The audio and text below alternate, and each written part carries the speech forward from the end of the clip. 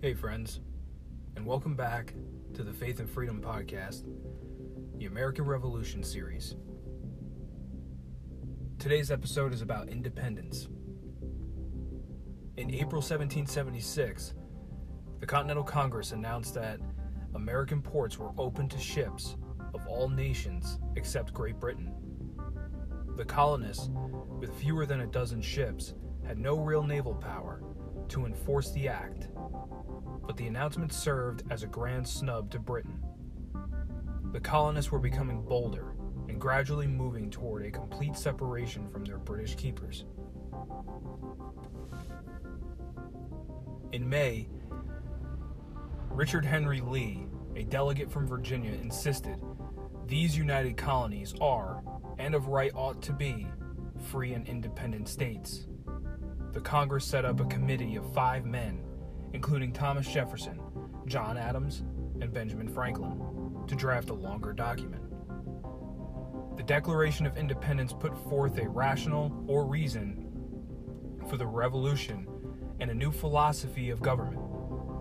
Thomas Jefferson drafted the document by himself, basing it on the principles of the English philosopher John Locke. Congress was not completely pleased with Jefferson's work, making it a total of 84 changes. Jefferson himself considered the edits of his work deplorable, but the Declaration was formally adopted on July 4th. With this open statement, the Congress was justifying the revolution to the world. As the American Revolution began to blaze, most of Europe was enjoying a time of peace. Unemployed European soldiers offered their services to both the English and the Americans. Benjamin Franklin went to France to drum up financial support and ended up enlisting many men to fight. The most famous Frenchman to join the American cause was the young Marquis de Lafayette. He arrived in Philadelphia with his own ship full of soldiers and volunteered to serve. He soon became a general on Washington's staff.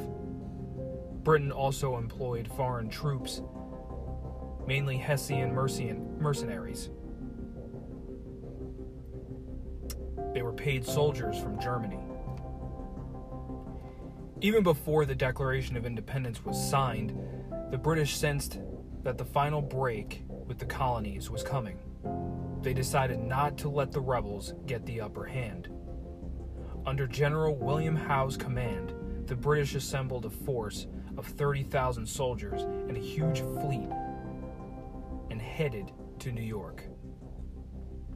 General Howe opened his assault on New York City by landing on Long Island. The English outnumbered the Americans by more than 2-1. Before the Americans knew what had happened, they were flanked by the British and nearly cut off.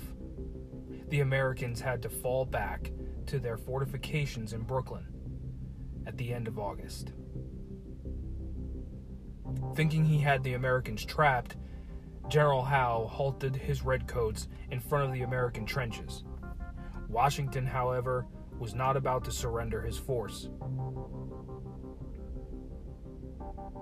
With no American navy to come to his aid, the Virginia general nevertheless rounded up every small boat he could find.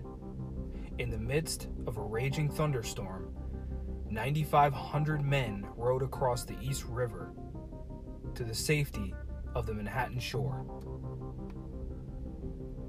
While the brilliant escape saved half of the American army, Washington lost the biggest American seaport to the British. On September 15th, the British attacked across the East River, driving Washington and his men into retreat.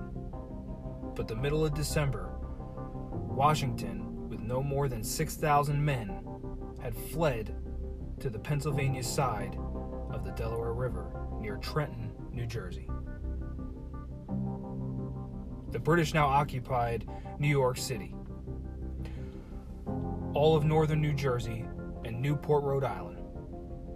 General Howe left a small force in New Jersey to keep an eye on Washington's weary troops, and settled in at Newport for the winter.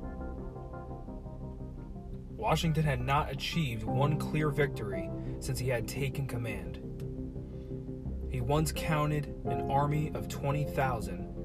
Now he had barely 3,000 men under his command. Their enlistments would expire in a matter of days. Time was running out for Washington and the Revolution.